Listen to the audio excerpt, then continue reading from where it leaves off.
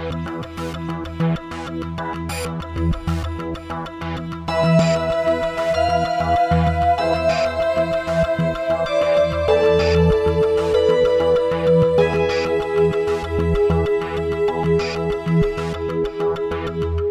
there. Welcome to episode 296 of the No Proscenium podcast, the voice of everything immersive. I'm your host, Noah Nelson, coming to you from the No Pro headquarters, aka the kitchen table, here in Los Angeles. This week on the show, we visit elsewhere at the Madcap Motel in the Arts District of downtown Los Angeles. That's right, it's our first in-person interview in over a year. We are very excited to have Paige Solomon, the CEO and creative director, and Claire Chappelli, director of theatrical experience from Madcap Motel, as our guests right there in the atrium of the motel. Yeah. We're back to normal. Well, we're not back to normal. We're back to quasi-normal.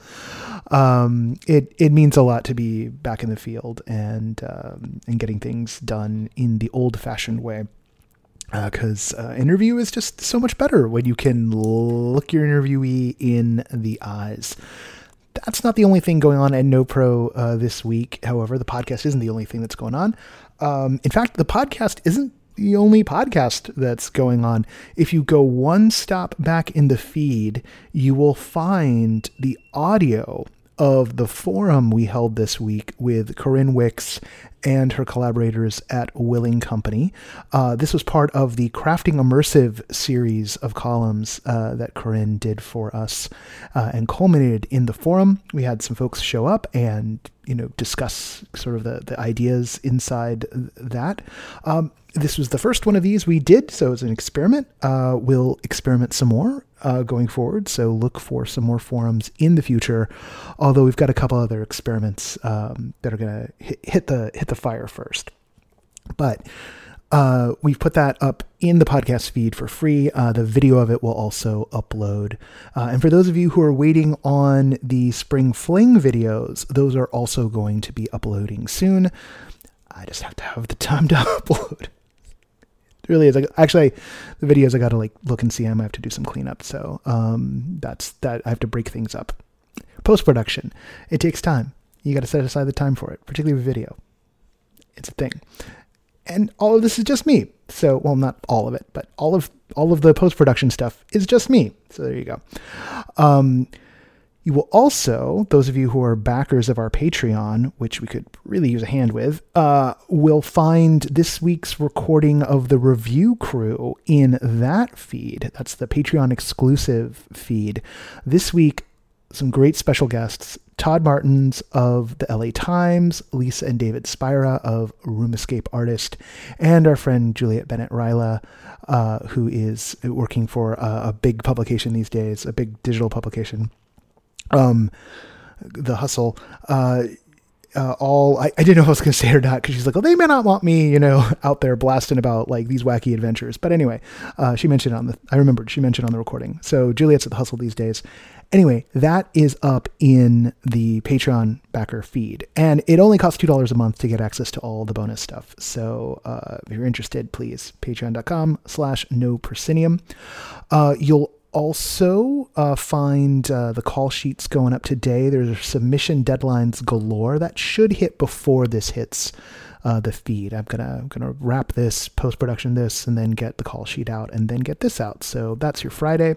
No newsletter this week because the LA and New York newsletters are coming back next week, kicking us off as we shift into the new-ish, normal-ish going forward.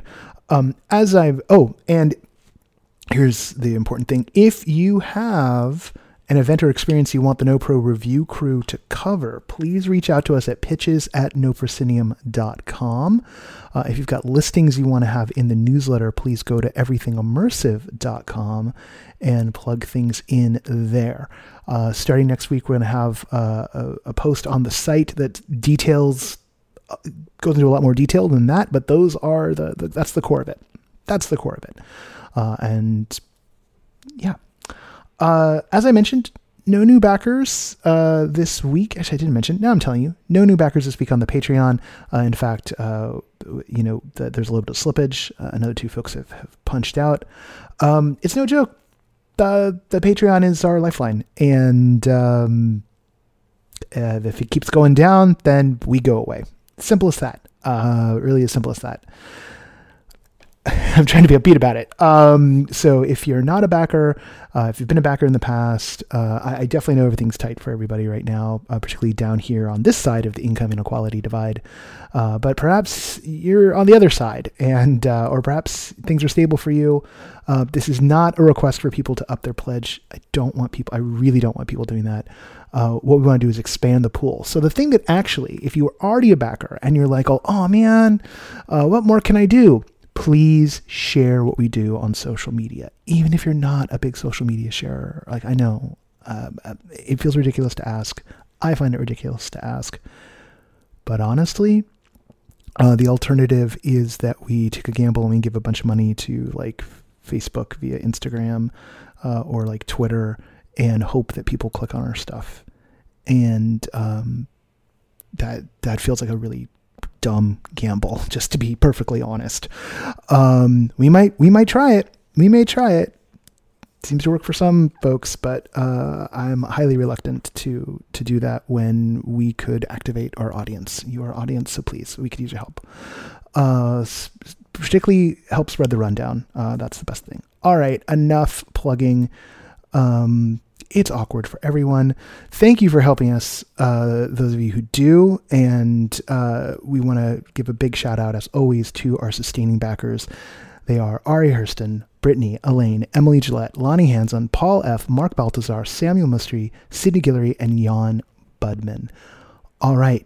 And now, at long last, after forever and a day, and then a couple of more weeks for good measure, our first in-person interview of 2021 with Paige Solomon and Claire Chappelli.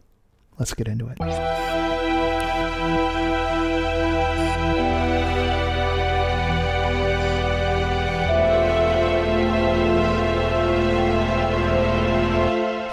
We love talking about ourselves here at the Madcap Motel. It's a great opener. Let's ID your voices. We're recording now. So the first voice you heard, that was... This is Paige. And the second voice you heard was... I'm Claire. And the sound you hear over here is the water feature inside the atrium at the Madcap Motel. I don't know if you actually hear that. I hear it very strongly because I got one ear outside of my headphones. And this is the first... This is momentous. This is the first in-person interview we've done at NoPro in like a year. I haven't looked at anyone while doing the podcast. We're honored. Yeah, well, I'm glad because you guys survived. So for those who don't know, and Paige, you'll be the one to field this. For those who don't know, what is Madcap? What is Elsewhere at the Madcap Motel? Elsewhere at the Madcap Motel is an immersive experience that takes place in downtown Los Angeles at a once abandoned 1960s motel that has now been fully restored. And the entire motel centers around our main character and motelier, J.P. Sando, whose family thought he just disappeared in the 1960s, but instead he's actually been happily trapped behind the walls of 433, motel room 433. And he finally, in 2019, figured out a way to get postcards to his family through an interdimensional time-traveling mailbox. And he invited his family to come back to the motel, get it open, and open the portal to Elsewhere. And so that is what guests check into. All right.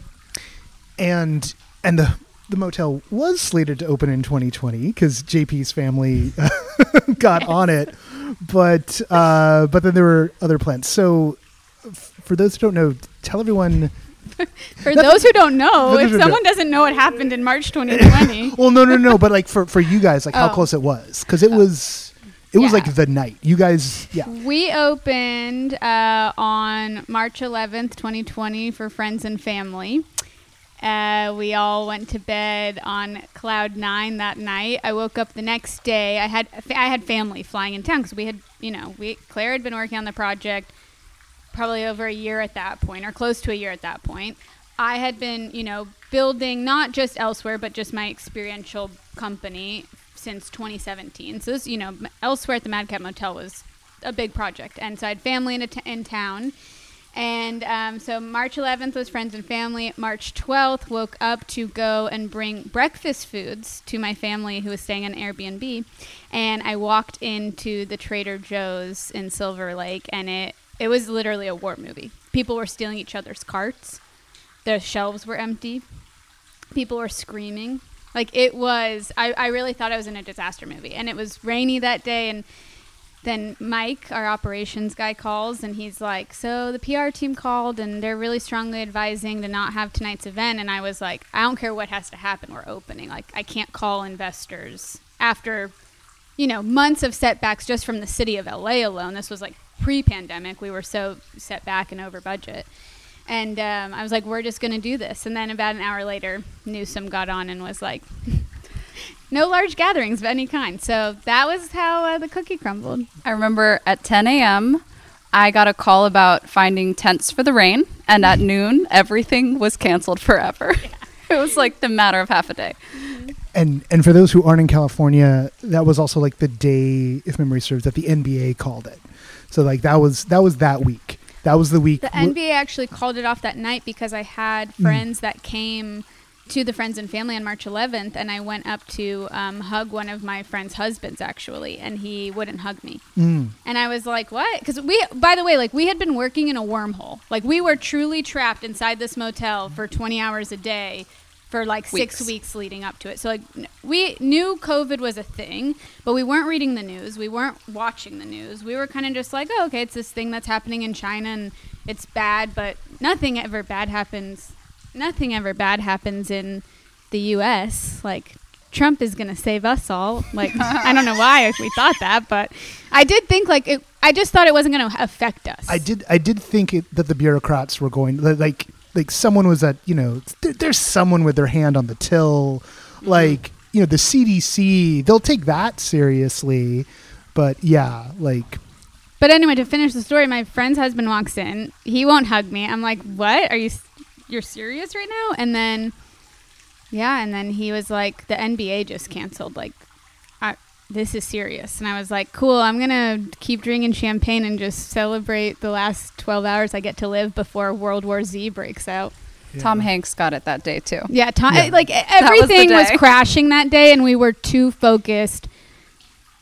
I don't want to say too focused to care. We were too focused to, not be in denial.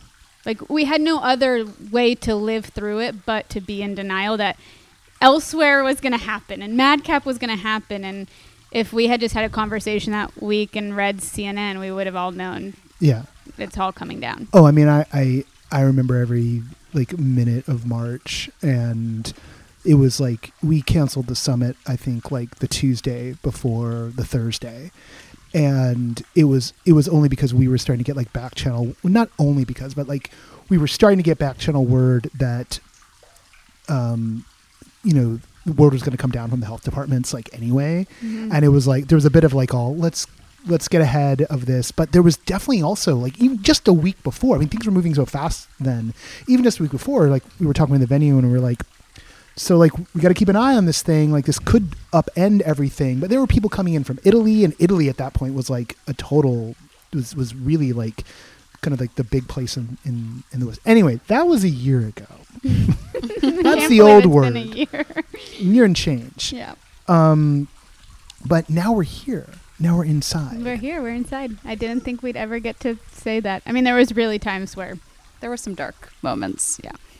There was really times where I was like, cool, that was fun. We should all take some pictures and video and put on some portfolios because no one's ever going to, really. So let's actually, before we get into the now and the moment, let's stretch back to before.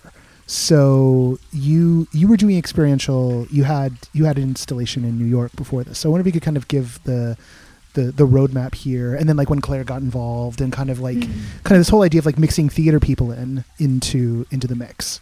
Well, so a little bit of backstory. Claire and I met before either of us were doing what we're doing today, and ultimately what I think both of what we want our career paths to be. Confirmed. Yeah. We actually met at, we worked at a tech startup together that was started by a girl we went to, well, you went to high school with her. I knew her as a family friend, but growing up in Miami, I didn't know Claire, but we had this mutual friend, and we ended up in our early 20s working at literally the worst job I've ever had. They've since gone under because they were just not good people, and I do believe in karma of being if you're a good person, your business will do well. Anyway, that's a separate podcast. Yeah. Or you got to become a very good grifter, and then your business will do amazing. Exactly. So anyway, so Claire and I met, and then I think we stayed Facebook connected or whatever, but we weren't friends. And then so I finally got a job in New York doing creative strategy for a company that put on consumer activations for brands. So if Uber or Netflix or Sony was doing some launch event, I would come up with what's the best physical representation in a 3D space to get as many consumers as possible taking pictures or interacting with their product. And during my time there was the Museum of Ice Cream that had just come out, and it was sold out all the time, and it was just this crazy, it was really like the zeitgeist of the time, were these Instagram pop-ups. And I thought it was really interesting that instead of going after brands for money, you raise money, you sell a ticket, and you can just make these shareable, photographable worlds. So in 2018, I raised some money with my then boss. We launched Dream Machine, which was, I don't like to sound egotistical, but it was very successful. And that boss, who was then my business partner, he ended up, getting into some personal troubles. And so we were coming out to LA to do Dream Machine, which was, again, just like an Instagram pop-up. And once that business basically dissolved because of his personal stuff going on, I still wanted to do it. I still wanted to create a space, but I wanted to create a space that meant more than just a pretty photo. And so we talked a lot about how that could happen and, what does that actually mean? And we came up with this idea of this storyline and this alternate dimension inside this portal at this motel. And first we thought that it was just going to be just brand ambassadors dressed as motel staff, which we do have today. That is actually how it ended up. But then we were like, well, how do we actually tell this whole storyline that we've written? And we wrote the storyline mostly to guide what the visuals of the motel looked like, to give purpose of, what exists behind door 622 or what's behind door 321. That was all storyline based, but then when we actually thought about getting the story together, I was like, well, we need to hire actors. Well, how do we hire? It was all these questions where we kind of were just like, oh, we'll just bring some actors in. It was seriously just an add-on idea. And then I remember when I had moved to LA, Claire and I had met 2 or 3 times for coffee. And so after we were like, oh yeah, I know a girl. I know this girl, Claire. She does immersive theater. I'm sure she can hire an entire cast of 40 people and train them and all the things. I was just like, yeah, that's fine, that's an easy project. So I called Claire. I said, do you want to get coffee? And she said, yeah. And I sat her down and I said, Claire, can you lead the theater department at the Madcap Motel? And I'll let her take it from here, because man, was I foolish to think it was this small job. All right, so let's rewind the tape on you, Claire, because you I think the first time I saw you perform or encountered you in performance was as part of the Kansas collection for Speakeasy, right? Or was there something before that? Or maybe it was something with Speakeasy, wasn't it? Yes. So my introduction to immersive theater was Speakeasy Society in 2014, exclusively as a performer. Matthew, one of the artistic directors, was actually my camp counselor. What? When I was 13. What? Yeah, it's a good story. Oh, that's good. Yeah. That's good. So he Okay. was my theater teacher when I was 13, and I still thought I wanted to do musicals, which he still gives me a hard time for. Hopefully he listens to this. But he got me involved in immersive, which I took a huge, it's a passion of mine now. So I credit them for that. But So 2014, so what was that? it was Ebenezer. Yeah. Yeah. The original version of that, which was at Golden Road. Yeah. Yeah, Golden Road Pub, which was so fun. It's such a cool little spot. It's Yeah. a very cool spot. I Y'all hope. are nerding out right now, but I love it.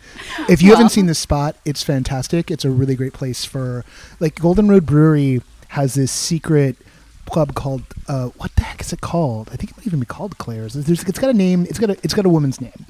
I should know this. I don't. And it's just this spot that's like just to the left of the bar when you go, because Golden Road is this big warehouse brewery setup, right?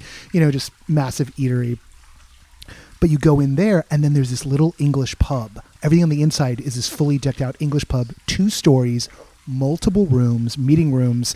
You can book it out special for meetings, but they've also done not a fair number, but they've done a few theater pieces in there, and Ebenezer was one of those. Yeah, it was a very cool introduction to the world. And, the amazing performers that there are in LA. I mean, there are people from that show who are on our staff now that I met back then, which is, wonderful and sorry to very interrupt, but fulfilling. this goes to my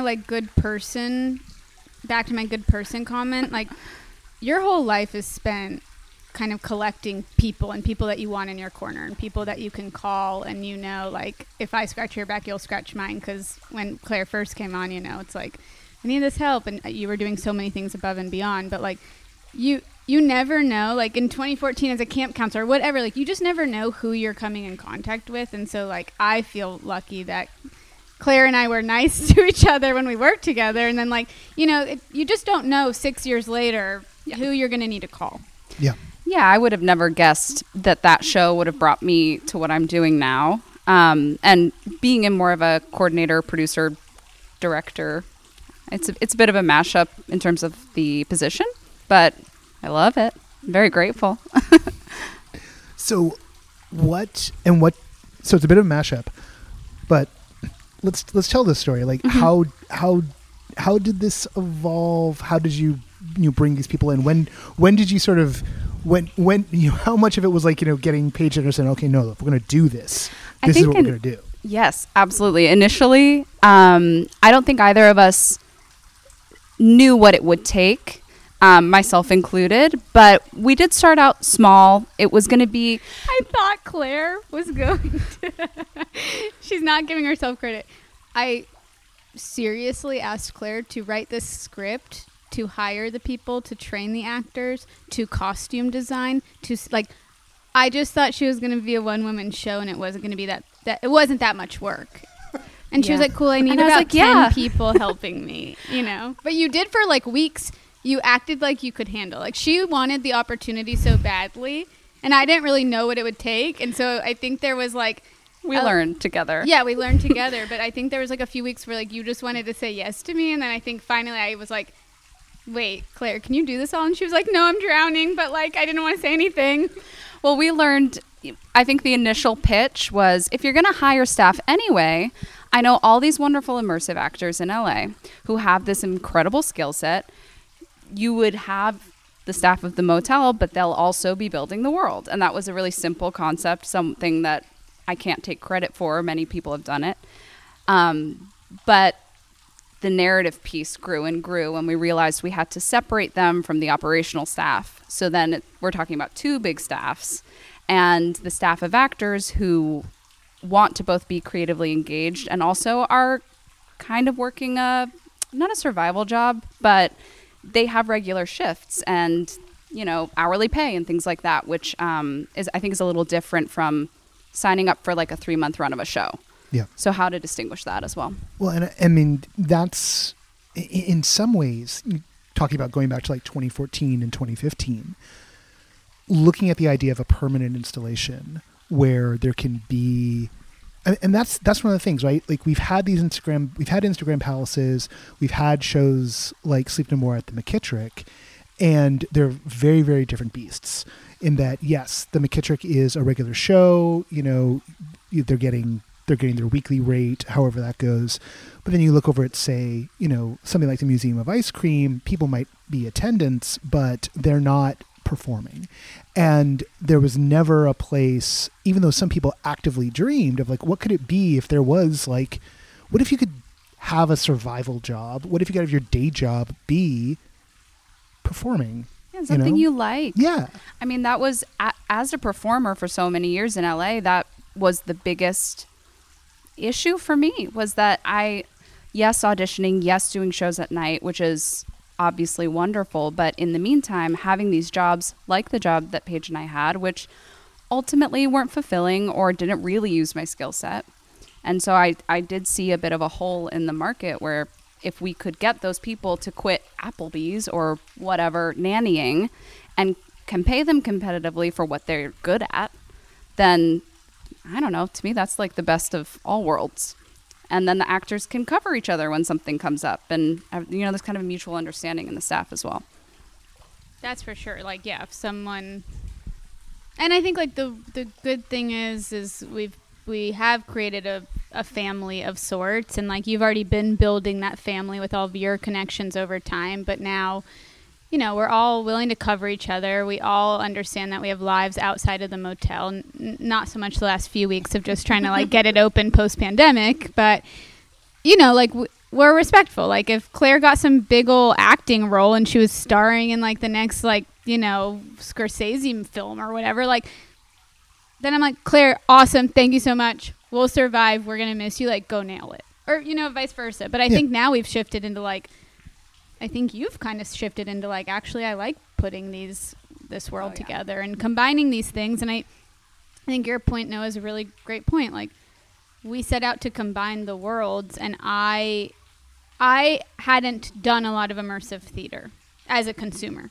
It's like not totally my thing. And part of it's because I'm a little scared to go to a Sleep No More thing and might maybe be the person that's pulled aside for like a one-on-one and the woman's in a bathtub full of blood. Like, I don't want that experience. That's not personally. I'm someone that goes into a retail store and I want someone to ignore me. So, but I had been to a couple immersive theater things and I liked elements of it. And of course, like, you know, I grew up in Florida with like Disney World. Oh God. Anyway, I thought it would be interesting, like, to combine it and elevate the space. And I had been to Meow Wolf, and I loved Meow Wolf. But then you turn to the people working at Meow Wolf, and they can tell you nothing. They're not part of the story. They can sometimes, if you get someone that's a little bit more educated there, they'll be like, "Oh, go over there and read this thing," or they'll give you a hint. But a lot of the people just were kind of like standing around, just monitoring the fact that we weren't destroying the place.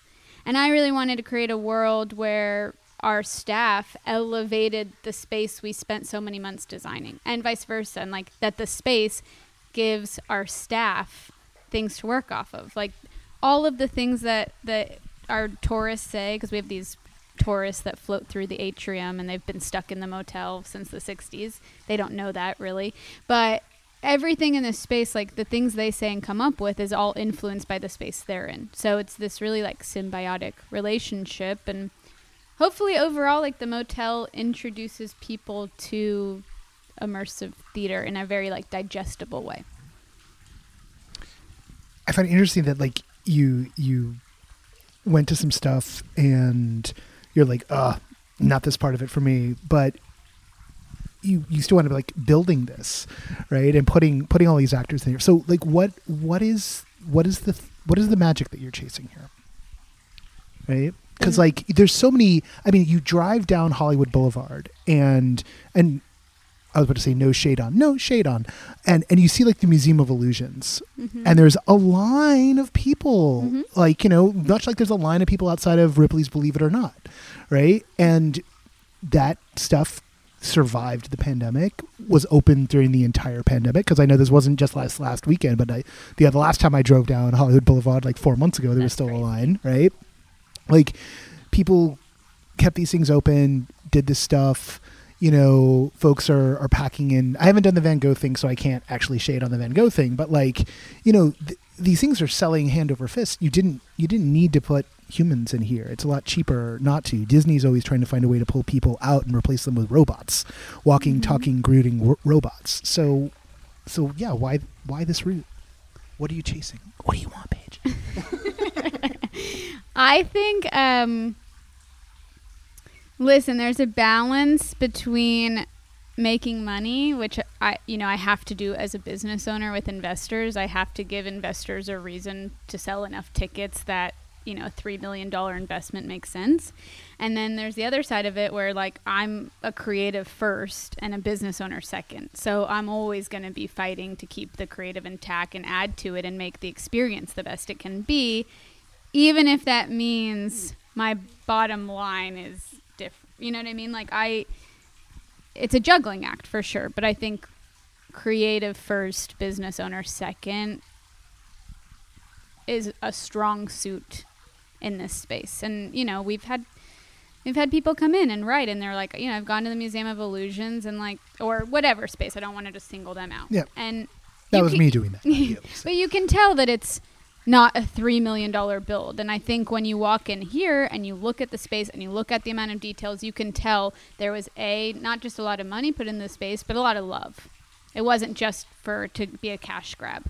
And hopefully it can be both, so that we can keep all the actors employed, and we can still, as our management team, go and make more of these throughout the country. And I think this space is so important now because we've all been trapped in reality for so long that it does feel like a nice escape. And so I think that's resonating with people. But to answer your question, I mean, people just love weird things.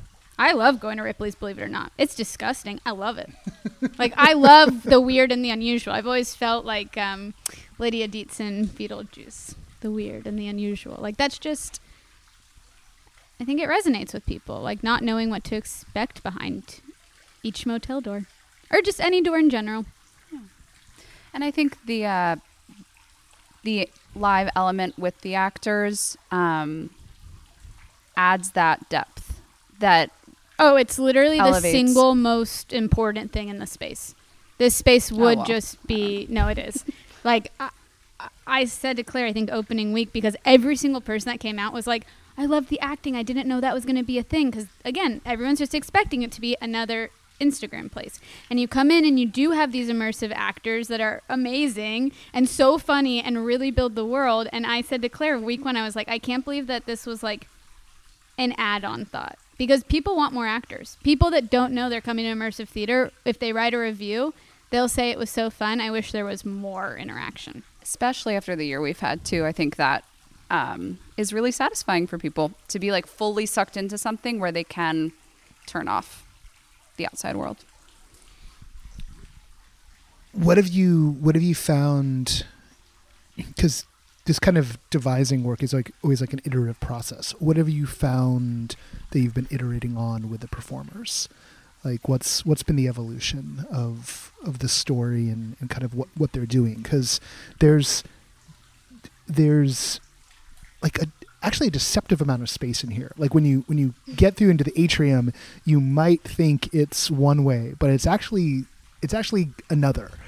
And there's the tourists are out here, but there's space for them to roam. So I'm just wondering how this is coming together and what's shifting. Without, you don't want to give away all the secrets, but Well, initially, I think what we've done is started with like the bare essentials, and we've grown it so far, like iterations wise, expanding the staff and adding more to the space.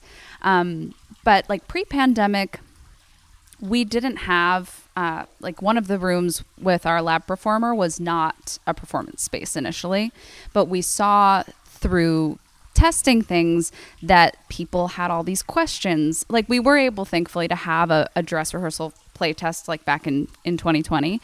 And there was still, I think there were narrative points we needed to clarify, and we needed to thread the needle a little more from beginning to end, because everyone has to go through that. Phase one of the experience, everyone goes through and gets the same information. And then at the very end, they get that We've like bow put on sandwiched it. the storyline, and then the meat in the middle is your time to explore the motel, what's happened in elsewhere. Yeah. So I think it's been a process of like tightening and clarifying on the front and back end, and then filling out the middle. And the middle is the tourists that you're describing, the amount of space that we have to fill. Frankly, everyone wants to interact. Right, exactly. And because of the level of interaction, it's been so positively received. How do they balance that and hit multiple people when it's crowded in here? So I think the improv, I mean, they're all brilliant. So I think they've figured out ways naturally to manage themselves. But yeah, I think it's been like both a refining and a growing process depending on what phase of the experience you're in. The sandwich structure feels really smart, in particular because there are a lot of sandboxy immersive experiences that don't have a clear onboarding and a clear kind of inciting incident. And I'm becoming very, it's weird. Like the farther I travel in immersive, in a weird way, the more conservative I get about story, because when you rip away the map, all that's left for the individual is the compass, and you plunge them in somewhere, and like they don't know where they are, but they need true north. And the thing you wind up finding is like, oh, an inciting incident, the moment before you throw them off into act 2, so that they don't necessarily have to have the answers, they don't necessarily need to have motivation, but at least they can know what the F is going on. Right? Yeah, exactly. Like we give them a little bit of the story, why you're here, why the motel's here, what you're about to do, and when you need to leave, find door number 7. So to your point of a true north, like door 7 is your true north. And I think one thing to add to, you know, how we got here, and Claire's point of, you know, refining things and adding and subtracting, we know the story so well. Like I know what JP Sando likes to have for lunch, because, by the way, I am JP Sando, right? Like, so the fact of the matter is when you start telling a story, sometimes you know things that your audience doesn't know, but you know it so well that you forget that your audience doesn't know it. And that's really with anything. Like, even if you're teaching someone how to do something, and you're like, I don't know, I don't play piano, so this is going to be a really bad way of explaining this, but like I'm teaching someone to play piano, and I'm like, okay, so do X, Y, and Z, and they're like, well, what's a key? Like, some people don't even know the basics of it. And so when you try to explain something to someone, whether you're teaching or a story, you really have to go into, I've never heard this story before, so what points are confusing and what points aren't. And the only way we figured out things that we could skip over and things that we could not skip over were to run it a few times and get some feedback of people being like, what's elsewhere?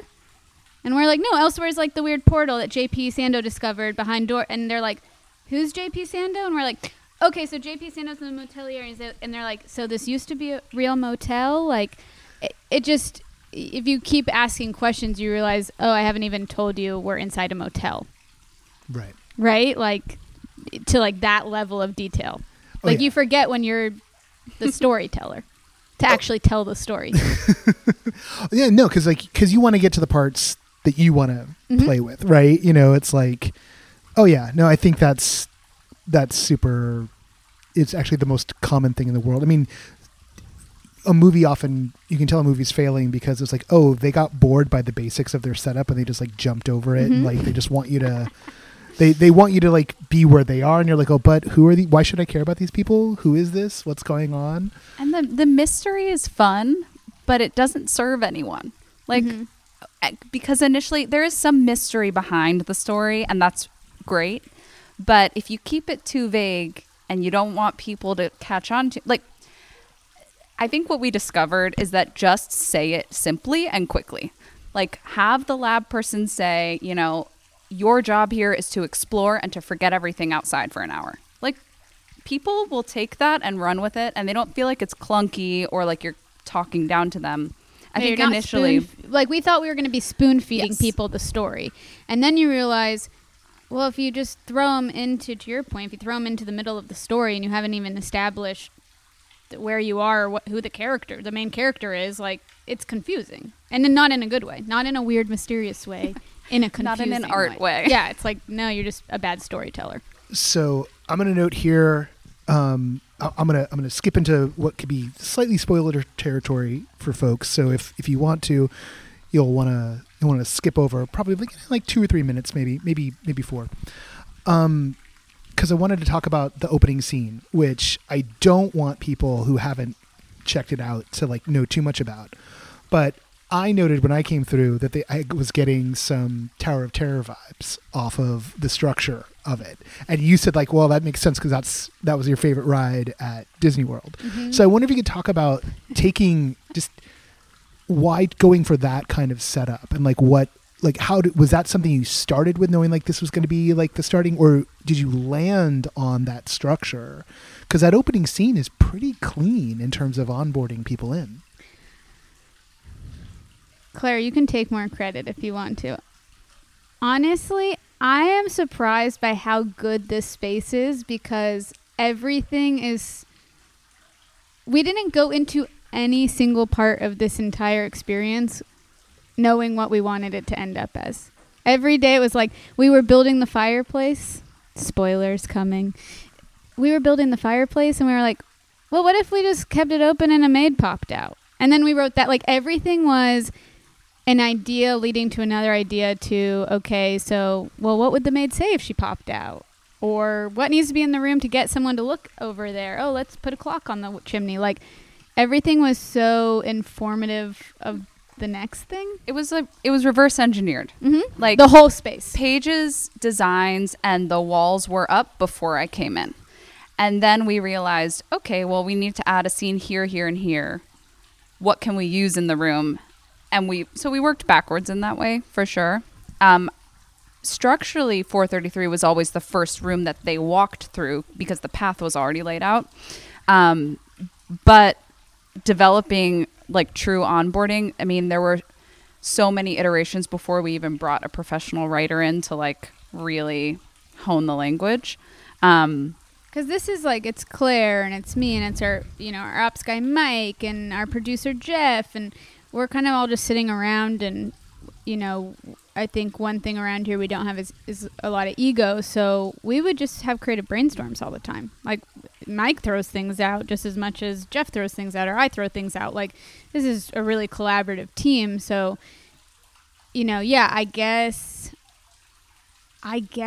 in my head somewhere, I haven't gone on Tower of Terror in probably 15, 20 years, but I remember it making a really big impression on me when I was little. Yeah, and like the video, and I loved Dharma Initiative in Lost because it was like, do I like this guy? Is he scary or are they not scary? These good people or bad people?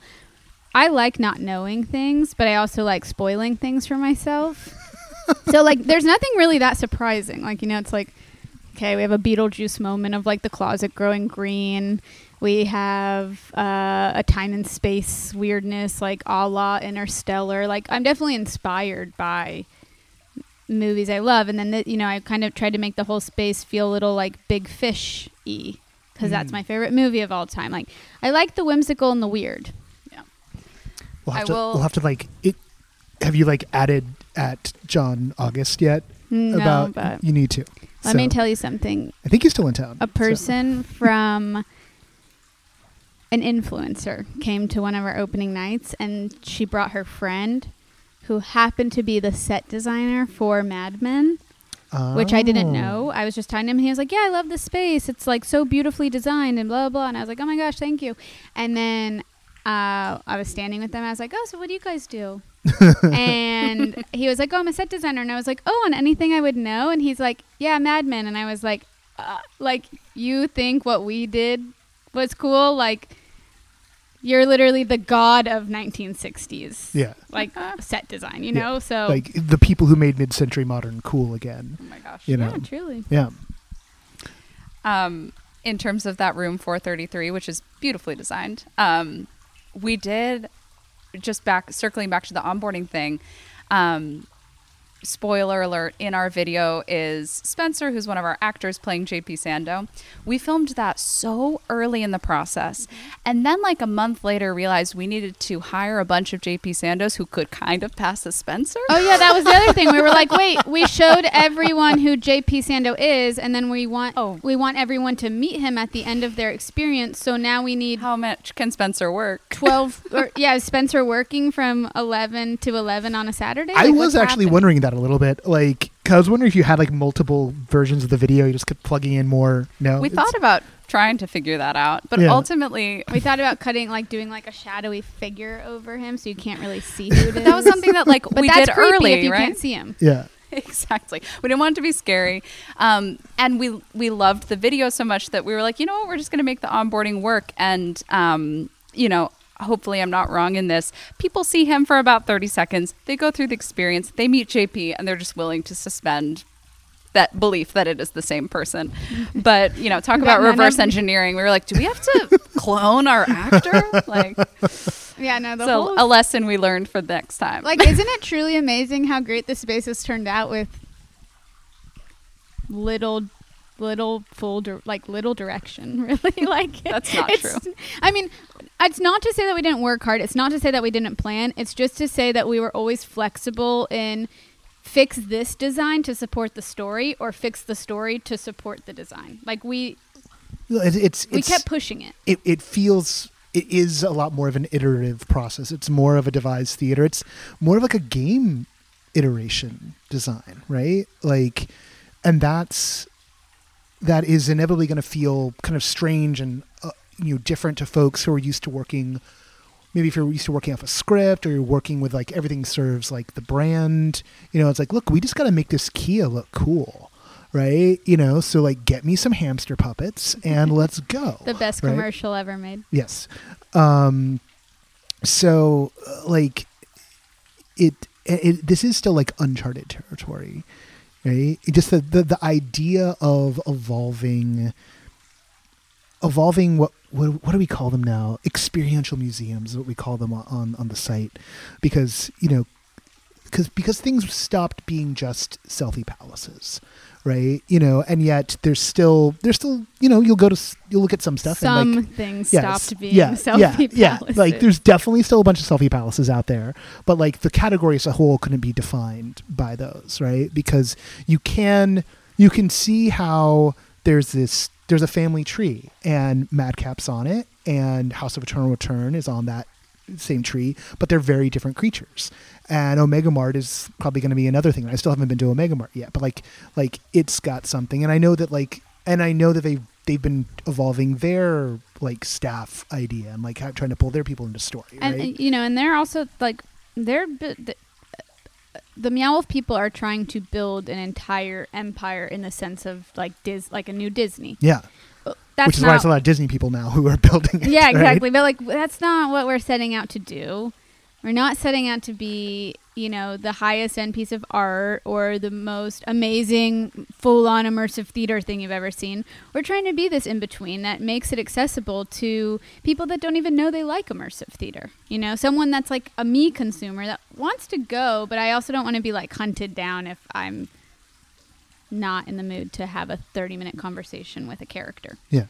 Like set up so that if people are invited to play, but they're not required to play. So choose your own adventure. Yeah. Truly. And, I think something that's interesting is we do get compared to Meow Wolf a lot. And I think to your point, yeah, we're definitely on a family tree, but we're totally different. Like we have an entire storyline and the actors and the magic show. Like there's so many different pieces that I understand the comparison. Sure, we have a structure. They have a house. We have a motel. There's something weird that's happened in the house. There's something weird that's happened in the motel. And that's about it. Like Meow Wolf isn't the first people to do what they're doing. But they have a lot of like Meow Wolf warriors. Like consumers that are just like Meow Wolf is the only people that can do what they're doing, and it's like, well, they're doing what they also saw done, and they're interpreting it in a different way, and I think that's what we're doing here. Like, I consumed Meow Wolf, and I said, here's the parts I liked and here's what I think could be added. And it's not a competition. It's like, just because a movie's out, there's so many movies that come out each year. Just because you're a comedy and someone else is a comedy doesn't mean you can't laugh at both movie. Like, I hope that if you like Meow Wolf, that you also love Madcap. And if you love Madcap, I hope you go to Meow Wolf and you're like, I love that too. Oh yeah. Yeah. Well, I mean, there's definitely a way in which, I mean, there's some things are going to be like Disneyland, and like they're going to bring people in from all over the world. But even Disneyland, you know, we've got 2 Disneylands in America because we've got Disney World, we've got the Magic Kingdom, and like the deep Disney heads are going to like be upset with me for doing that because, like, yes, I know how different the parks are, but like, but they can serve different markets, and even Meow Wolf's finding a way to like serve different markets. But then, like, actually, in some ways, like from a business standpoint, the interesting thing to look at is like the fact that when the Disney opened Star Wars Land on both coasts, like within months of each other, and that both of them were, they probably could have gotten like better numbers in either of them if they had just limited it to one and made them like different, because 100%. they would have pulled people. But they made the long-term bet that what they're really going to want to do is have something that's a stable platform to iterate on, to just kind of keep bringing people through and entertaining them. And even though all the initial word was like, oh, no one's there and yada, yada, yada, they are pushing lots of people through those rides. They're making hand over fist, like in every single spot. We're not worried about them. Yeah, we're never worried about them. But this idea that when you drive down Hollywood Boulevard and you see people lined up for the Museum of Illusions, again, no real shit. I haven't been inside, so how can I know? But I know how big that space is, so like, not so much. And that next to it are like 2 other things, where it's like the Upside Down House and like something else, and that there's like now 4 or 5 things that are like in this wheelhouse. Like, you know, this mode isn't going away. So now the question is, how diverse, how many different types of experiences are going to be in this mode? And the path that y'all have chosen by having there be performers as essential to it is novel. Well, and it's the one way to differentiate us, because I think there are so many pop-up experiential museums, quote unquote. And I've been to a lot because that's the business I'm in. So I go and I see everyone, and you know, there's things people do great, and there's things people don't do very well. And then there's things that are just terrible, and it feels horrible to be having to share the description of experiential museum with them, because what they've done is not what we've done. And so I think that's also my favorite part of having the actors. I can say, oh, we're not just another selfie museum, but we were until we added the actors, even though it was more elevated. And I can sit here and say we spent more time and more money, and it's like we were just an Instagram museum. So it doesn't matter if it's, you know, more aesthetically pleasing, like we were what that description is. And I don't know what we are, because we're not just an Instagram museum, and we're not Sleep No More. Like, we are something in between, and maybe it all lives under experiential on different levels, right? Like, there's good movies and bad movies. Oh yeah.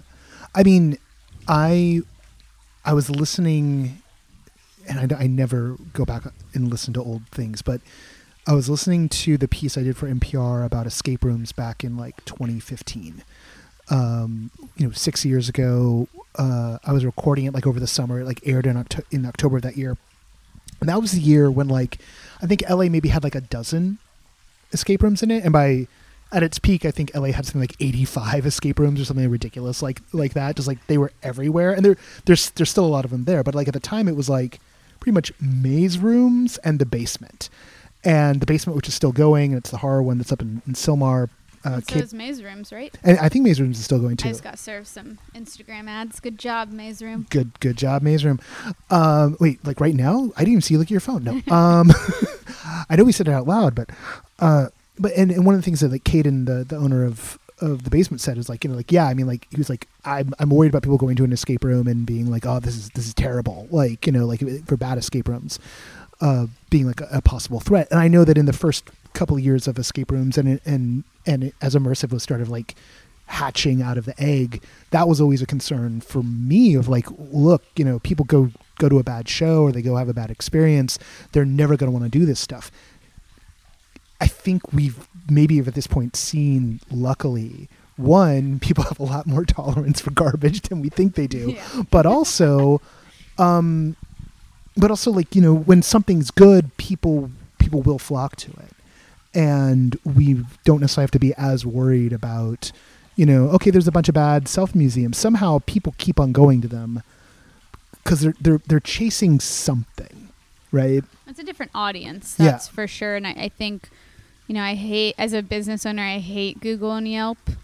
But as a consumer, if I'm on the fence about something and then I Google it and it has over 4 stars, that tips me over the edge. So if we've created a good enough experience, which I think we have, and we are over 4 stars on Google and Yelp, then it will, for consumers, it will write itself. Like, people will know we're not a museum of illusions or, whatever. I feel really bad. Museum of illusions, that's my people. fault. That's my fault. I love you. I don't know you, but congrats on what you're doing. You have a phenomenal business. You have lines. outside your in door. A pandemic. Yeah. Good job. It's cool. Good job. But the fact of the matter is they're relying a lot on just foot traffic and quick consumer decisions of, we're walking by, oh, that looks fun. It's $25. Okay. $100. Yeah. We're on vacation. Yeah. Well, let's go and just have fun. Right. And it is fun. And that family or those friends are going to get silly pictures, and it's 30, 45 minutes, and that's it. If you go and you read the reviews on Google and Yelp, you know what it is. Yeah. If you go read our reviews on Google and Yelp right now, it literally Yelp wouldn't post our reviews because they thought we were paying people, because the posts are so long and so detailed and so nice. Not all. We do have some not nice people that really want their money back, but majority-wise, like, people are really spending the time to write these, like, really thoughtful reviews. One, because I think they've been trapped inside their house for a year and they just want to review something so badly. But 2, I think they know. Don't keep the Yelp elite from doing something. They're gonna need to write. Truly. So. But also, like, I think people come into this space and they know how much care and time we've put into it. Like, it's, you can see it and you can feel it and you can tell just from looking at it, and then just from interacting with people. Like, you feel it when you're in this space. And I'm not just saying that because it's, my business. Like, I really think it's a vibe. It's a vibe. Listen to the waterfall in the background. It's a vibe. Aside from enjoying finally having this thing open, what are you looking forward to, as the summer goes on and as we get into the back half of the year? I mean, I think all of our brains are turning with a million ideas of ways we could do more. Obviously, expanding the staff is very exciting, but I've just been overwhelmed and on a daily basis astounded by our performers. And I think something that we have that's really cool is we have performers from across the community. And so, a big passion of mine and something I think we've tried to do with hiring is really and truly, like, getting performers from all the different theater companies, but also bringing people into the immersive community and building in that way through our staff. So theatrically, all my ideas involve, like, immersive jams and bringing everyone together to make art here, or doing pop-up shows in the parking lot, or just different ways we can give back to the artistic community and use the resources that are just there because of who we've hired, which, thank you all for working with us every day. Don't leave. But yeah, I think there's opportunity to just build around who we already have, which is exciting. That's pretty cool. And then for me, I am excited to prove this concept.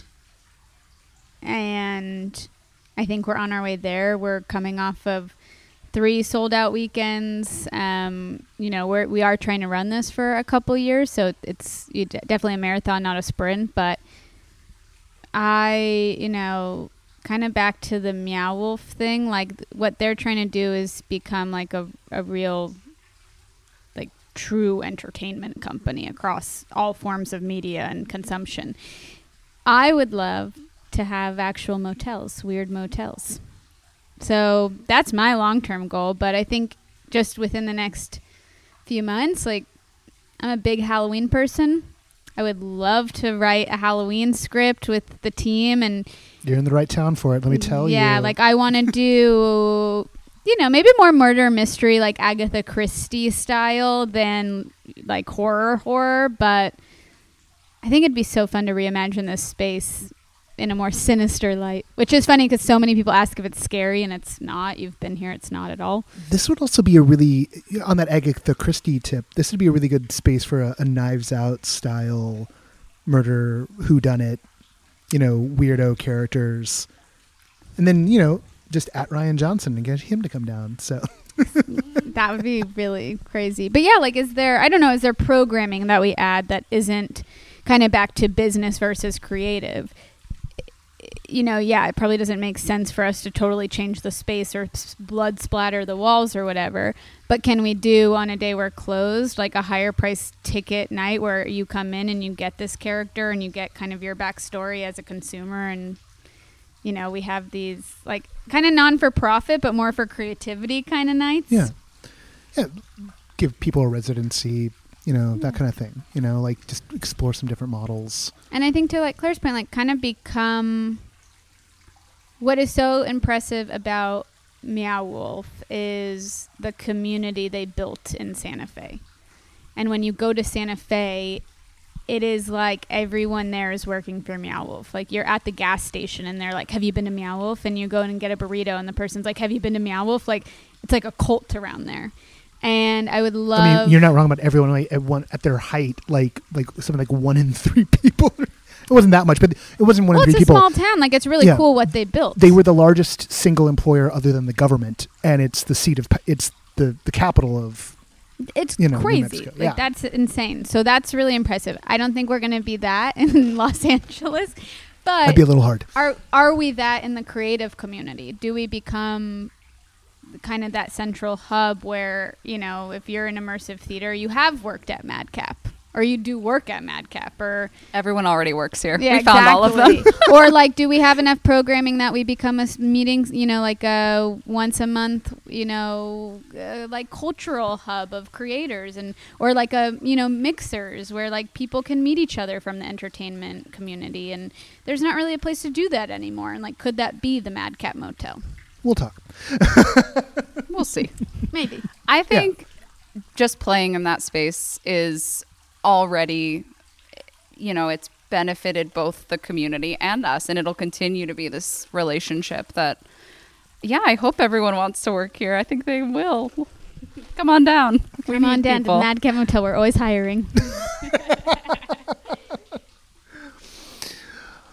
All right. Well, that's not a bad place to button, actually, because you guys are hiring. So we are hiring. Yeah. We hope to continue to hire. And we hope to, we're a small business, and we're just trying to dig ourselves out of 2020. And I think Madcap and the team and the talent that exists inside these walls deserves to have a future. And the only way to have a future is to have more and more guests. So I'm thankful for people like that want to share people doing cool things. And just, promoting us and letting people know we exist. Well, and I do appreciate, I mean, there's a hat I wear of like being a critic, there's a hat I wear of being a journalist, and there's also a hat I wear of being like a community activist for this community. And I do appreciate how you're putting a lot of the actors to work, and you're angling yourself in a way to not just sort of parachute in and like start, running the table, even though you'd like done stuff in New York before, but you've gone grassroots here. And I mean, Claire's definitely, I'm sure, helped with that because of the connections and kept that baseline, but it makes a big difference. And particularly in a market like Los Angeles, it'd be very easy to just like ignore the community we already have and, pull out elsewhere. And I think there's other folks who've done that, but it's nice to sort of have that continuity. And I think, from where I'm sitting, I appreciate that. Well, I appreciate Claire because she's really the one. That's what I'm saying. Like, it's all serendipitous. Like, when I met Claire, I never ever thought I'd have spaces like this. I mean, that was so far from where I was just doing like graphic design. I wasn't even doing like, you know what I mean? It was so far from where I thought I would ever be or what I would have the chance to do. And to the point of collecting people, like, it's good to just call someone up and then like now she's tapped into her whole Rolodex. And now it does become this. And all our new hires are referrals from people within the community, which is such an incredible resource. If I knew 10 solid people and they all refer me, people who've worked at Disney or people who have moved from other cities who are new to town who want to get involved, like, I have had to do very little outside searching, which is shocking. But I would love to hire as many people as possible. That was the whole goal initially, was to give actors jobs that they liked. So, I mean, and how cool too, coming off of 2020, to be able to hire actors. I mean, I know how shitty it felt to be called a non-essential worker because essentially my business was called non-essential for over a year. Like, that's really devastating. That's like a really big like identity. I don't even like what would you even call that? Like an identity attack. Like, it was like an attack against my identity because I feel like I am essential and this business is essential to create happiness and community and story building and storytelling. And so to be able to outside of 2020 get so many actors back in a space doing what they love, interacting with an audience again, like, it's a gift both ways. I feel like I feel lucky that we're breathing and that we're like truly I kind of meant that more so from perspective of like business, but the fact that we're all sitting here talking on a podcast is into microphones across from each other in a room with our masks off. It's thrilling. It's thrilling. It's a privilege. It's an absolute privilege. This podcast is not listened to by huge numbers of people, but there are people not inside this country who are who'll be like you guys right now. But it's kind of amazing that we are here. It's a minor miracle and I'm really glad that the motel got to open. You can't kill elsewhere, baby. Elsewhere will exist no matter what.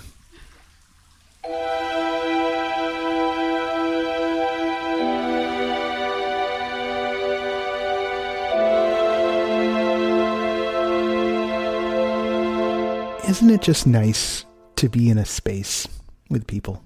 It is. It really is. That's almost like all I have to say. It's just like, done. We're done. Thanks again to Paige and Claire for being our guests on the show this week. And if you are in Los Angeles, I do recommend you go check out what they've got cooking down at the Madcap Motel there in the Arts District. There's a lot of stuff going on in the Arts District right now. Of course, Two-Bit Circus is opening back up. If you are a connoisseur of the website, you know that there is another show that is staged really close to Madcap Motel. That would be Fetiche, of which we have a review up this week on the site. It is a kink-themed immersive piece from the dominatrix Miss Lila Sage. That's something that Juliet and I also talk about on this week's review crew, if listening to reviews is your thing. So there's another plug for that. And yeah, like it's we're in a really interesting moment where things are starting to like just begin to like relax back open a little bit.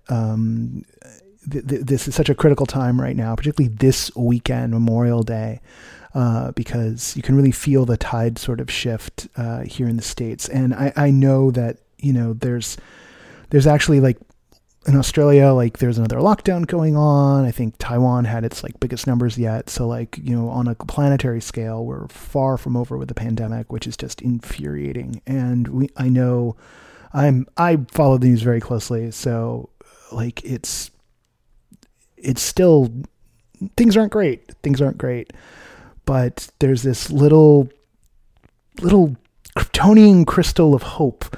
It's got the Superman shield on it. See, it means hope out there, and that is watching the live immersive stuff start to like stretch its legs and open back up and, discover itself. And that's really been feeding me with a lot of energy to make some adjustments and changes and take things in new directions and get ourselves ready for the summit, which will be in January, 7th, 8th, 9th in Pasadena. Tickets will go on sale in August for that, late August probably. I don't have an exact date yet. I'm announcing this stuff as I'm figuring it out.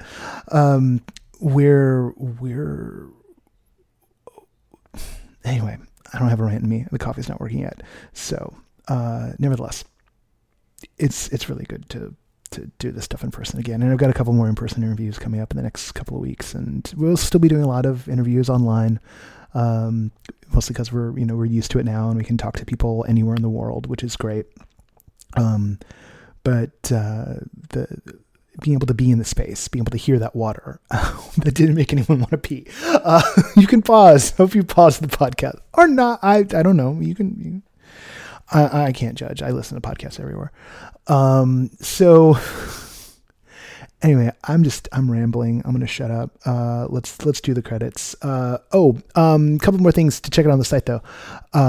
We have been really busy on the site of late. In fact, I think that May might be the most reviews we've ever done in a single month, and I'm not even counting the rundown, which comes out every week, which has a bunch of reviews. I just mean like individual full reviews. We had like 16 on the site this month, which may very well be a record. Functionally every other day we put up a review. That's a massive pace for us, and it's a sign that this is not slowing down, and quite the opposite. And then when you add in all the stuff, when you add in the capsule reviews, like we're easily hitting like 30 plus reviews that are readable on the site right now, just from the past month's worth of content. Right? Reviews aren't the only way that we do coverage. In fact, the Newswire this week, there's the announcement of the short documentary that was made out of ceaseless funds. Everyone agrees it's about to explode, which had its grand opening and grand closing on March 12th of last year. The day the world shut down, or the day the United States shut down. Look at that American, the world. I try and correct myself, but I can't. I was raised in the 80s, baby. Jingoism all the way, right? It's deep down inside. Anyway, you can find that in the Newswire. I'll put a link in the show notes. And if you're, I'm sure the people listening to this podcast are regulars on the site, but for the two of you who maybe aren't, who just go, I just listen to the podcast, I don't want to look at the site. Look at the site. Go look at the site. There's so much right now. So much. There's going to be even more. And like I said, the number one way you can help us, if you really like what we do, is just share stuff. I guess we bring the baseline up. Like we do. I don't like, shilling for the Patreon, because we actually have a pretty good ratio, right? As crowdfunding goes, you want about a 10% conversion rate, and we're under that. Like, I think we're probably like 8% right now. So we got some work to do on the conversion side of things. But I'm squeamish about it. So like, of course I'm at 8% and not 10%. But the other way about it is like getting more people in the door. And that's the one I get excited about, because as we get more people in the door, we get more people discovering stuff. As we get more people discovering stuff, that helps out all the creators who are making good work. And it's that positive equilibrium, that virtuous circle that I want to get us into. So like I said, if you can, the rundown's a great thing to share. We're also working on the podcast, and going to make it even more shareable in the not too distant future. It's weird. Podcasts shareable? Yeah, they can be. You do them right. Have we been doing them right? That's debatable. All right. Enough of me, by far. I've behind the scenes do way more than I was planning on. The music for No Proscenium is by Chris Porter of the Speakeasy Society. No Proscenium is brought to you by our brilliant Patreon backers, who you can join at patreon.com/NoProscenium. Our sustaining backers are Mark Baltazar, Jan Budman, Paul F., Sidney Guillory, Lonnie Hansen, Ari Hurston, Emily Gillette, Samuel Mystery, Brittany, and Elaine. You can find everything we do at noproscenium.com and our listing site, everythingimmersive.com. That's it. I'm Noah Nelson, and until next time, I'll see you at the show.